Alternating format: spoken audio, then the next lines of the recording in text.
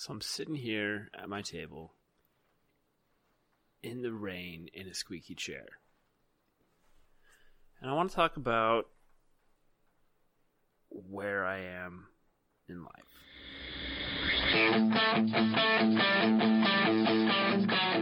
Coming to you from the shed, it's the Sharpen Your Chainsaw podcast, where we talk about the journey of personal growth and creating happiness.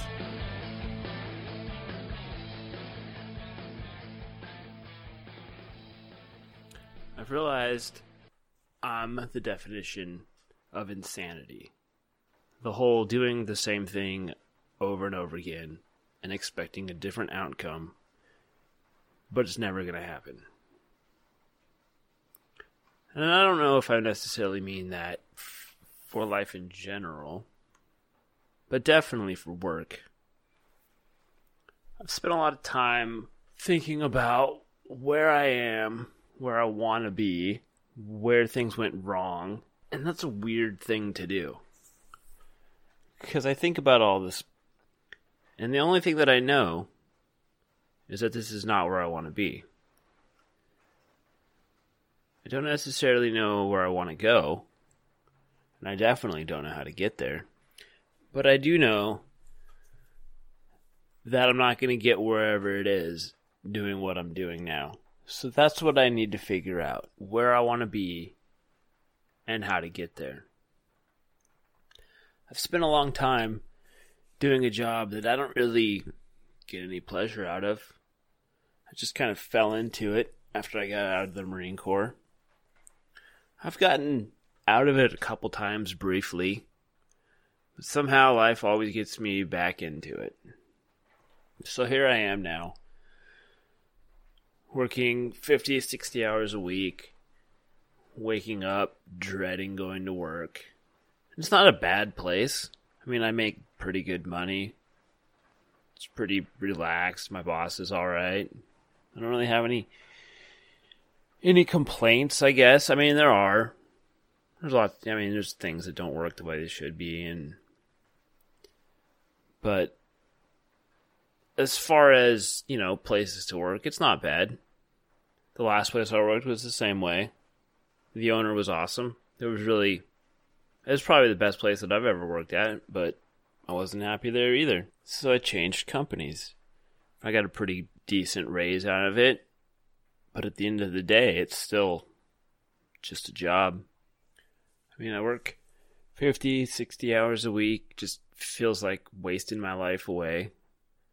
I mean, that's where a lot of people are, and I don't want to be there anymore. I want to figure out what I need or what will make me happy. I mean, the money is not gonna do it, and I never thought that it would, but I mean, once you start making a certain amount of money, it's hard to get away from that, go someplace different. So then you just get stuck in that for a while, and then you decide, you know what? This is not what I want. I don't like this. It's not fun. But then what? It's incredibly hard to switch career paths in the middle of your life. I mean, even trying to get into something that was a similar field to what I do now, I couldn't even get an interview, let alone something completely different. So that's where I am now. And I know that I'm not the only person that feels this way. There's lots of people that go to work every day miserable. Other parts of their life are miserable. Yet they keep doing it. And I don't understand that. There's no reason to be angry all the time, be miserable. I mean, you're only going to live once. You don't want to waste it not being happy the whole time. And I've realized that. And if I don't know exactly what's going to make me excited about every day, maybe I can help some other people figure out what they want. And along the way, maybe I'll figure it out for myself. So I want this to be the beginning of that journey. I feel that there's a lot of insight that I can offer, different perspectives. I mean, I've spent a lot of time like self-analyzing, and just that's one of the hardest things, is to be honest with yourself and to not blame other people, to take a look in the mirror and realize it's you. You can blame people all you want, but at the end of the day, it's your life to live, and you're ultimately responsible for making yourself happy. And the only way you're going to do that is to be honest with yourself and to be open to feedback and criticisms and just being self-aware. The only way you're going to grow is to be able to be honest with yourself, and that's where I am. I don't feel different than anybody else. I mean, we all make mistakes and we all do things that don't work out the way we want, but we can't blame other people for that stuff, no matter how easy it is to do that. I mean, scapegoats are the easiest thing. Blame somebody else. It's always the best, you know. You never do anything wrong, but we do. Everyone does things that are wrong. Everyone makes mistakes. And now you have to get to that point where you're okay with that. And you're ready to move on and grow from the past, or stop living in the past and feeling sorry for yourself and expecting just magically one day something will change, because it's not going to. You don't want to be old and on your deathbed sitting there thinking about how, oh, I wish I would have done this, or I wish I would have done that different. You only have this one chance, and that's what today is. That's me trying to mark that as, I'm not going to do the same old thing over and over again, expecting a different result, and then looking back, wishing I would have done something different. I don't know what that is that's going to get me there. Not yet. I don't know. But I'm going to try to move forward and figure it out as I'm going. And that's what I want to get out of this. And if I can help other people along that same journey, or even just to realize that that's what they want to change something, then it'll be worth it. I mean, why would you be stingy with happiness? It doesn't make any sense. If you could help somebody else get to a point in their life where they're happy or they're happier, then why wouldn't you? It seems like in today's world, happiness is not anywhere near as important as it should be. And that's where I am now, I guess, is I want to make it a lot more important for myself, and hopefully for some other people out there that are listening. And I guess I just jumped in real quick to all the important stuff and didn't get a chance to introduce myself. My name is Alan, and this is going to be Melissa introducing herself. That's a perfect way to start it. It's just a click of the tongue. Oh, you get the luxury of watching me talk about things. Do you want me to leave? No. Are you sure? Yes. So I was thinking about, why am I doing this, right? I had a really difficult time when I was thinking about my purpose. Like, how do I introduce myself? How do I tell you who I am? You'll probably cut all of this out because I can't just jump into it on my own. Why are you making that face? Because I'm not going to cut this out. Okay. Anyways. So when I think about, like, how did I end up where I am? So if you look from the outside, I'm 35. I've had a pretty successful career in moving up a ladder every time I change my jobs. I've had the luxury of managing people and getting to do a lot of things that I like doing, but, I know this sounds lofty on the other side, but I just don't feel rewarded. Like, I didn't set out to get into the career that I'm into. I didn't land here because I was really passionate about what I'm doing, and I didn't have any clue what I wanted to do with my life until I was already in the job that I was in, right?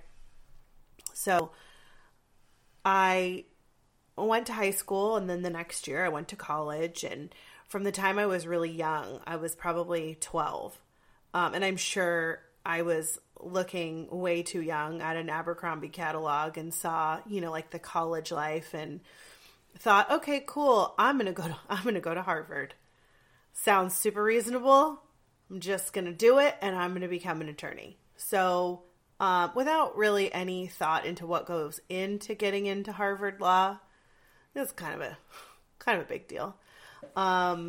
So, I didn't really think about the path to get there, but that was always what I wanted to do. So I wanted to become an attorney and I wanted to practice law, and I wasn't really sure, like what that would look like, but that was just my goal. So all the way through junior high, keep in mind, when I was 12, I was beginning 8th grade.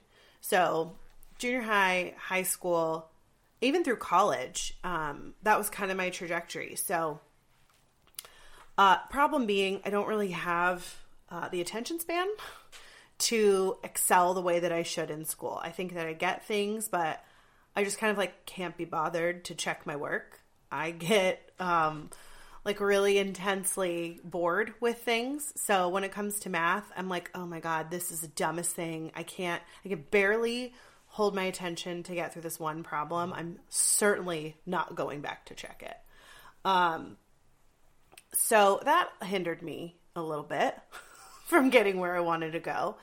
But I went through college and I studied political science with every intention of getting into a law program. But then that just kind of dropped off after I graduated. So I ended up in, restaurant and retail management and blah, blah. Here I am. But I think as I think about where I am and what I want my next step to be, I get asked that often, whether it's by my boss or by friends or whatever it is. What do you want to do next? So I'm at a pretty comfortably challenging place in my career right now, but I'm thinking long term. Do I have the comfort in life that I want to have right this minute? No. There's a lot of things that I'd like to do in life, and the career that I'm working right this minute and how things are going doesn't really support that. If I want to build a house or, have more space around me or have, the free time that I want to have or be able to support the type of recreational stuff I want to do, I'm not in that place. And I don't really necessarily see my career as the required piece to make me happy, but I think that I've got to do something to kind of round out where I'm at. So I'm, rewinding a little bit, I'm naturally really curious, probably to a fault. I think that's where I've found the comfort in the career path that I'm currently in. I think a lot of us get into HR because we are flat out nosy bitches and we want to know what's going on, and we want to have a business reason to ask personal questions, dig into people's lives, and frankly, it's kind of fun, right? But what I've found is just kind of a lightning bolt moment. The reason it's worked so well for me is I am fascinated by the way that people's brains work, why people do what they do. I probably should have studied psychology. It probably would have served me much better than a degree in government. But, I think it ties back to every white girl on the planet. I'm super fascinated by true crime and, just some of these psychological elements that make me really curious, and I'm driven to figure out why these people act the way that they do. And unfortunately, it generally revolves around assholes. So I'm trying to depart from that and not necessarily focus on people that drive me insane. But when I think about the next step in my career, I read this article from the Harvard Business Review about, didn't even think about how that would be connected. I don't frequently read the Harvard Business Review, but here we are, about executive coaching and how that takes a lot of the skills that I employ right now and then spins a psychological aspect. So to be a good executive coach, you have to help people understand why they're not being as successful as they'd like to be and what deep down has created some of the patterns that create stumbling blocks for them to kind of get out of where they're at and make the next step, whether it's to be a CEO or to move into a C-suite position. They need to understand why they're a narcissist or, why they have low emotional intelligence. So congrats, Alan. You get to be my test subject for executive coaching. And I get to force you to speak about your feelings in a recorded fashion. But I mean, I've always been super intrigued, and I think that this is something that I could be passionate about, and with a lot of work, obviously, could be a really cool next step. So that's how I got where I am. Next episode, we'll have a fancy outro for this. But until then, thank you for listening. And I'm just going to leave you with a short story-type proverb. As a man was passing the elephants, he suddenly stopped, confused by the fact that these huge creatures were being held by only a small rope tied to their front leg. No chains, no cages. It was obvious that these elephants could at any time break away from their bonds, but for some reason, they did not. He saw a trainer nearby and asked why these animals just stood there and made no attempt to get away. Well, the trainer said, when they are very young and much smaller, we use the same size rope to tie them, and at that age, it is enough to hold them. As they grow up, they are conditioned to believe they cannot break away. They believe the rope can still hold them, so they never try to break free. The man was amazed. These animals could at any time break free from their bonds, but because they believed they couldn't, they were stuck right there where they were.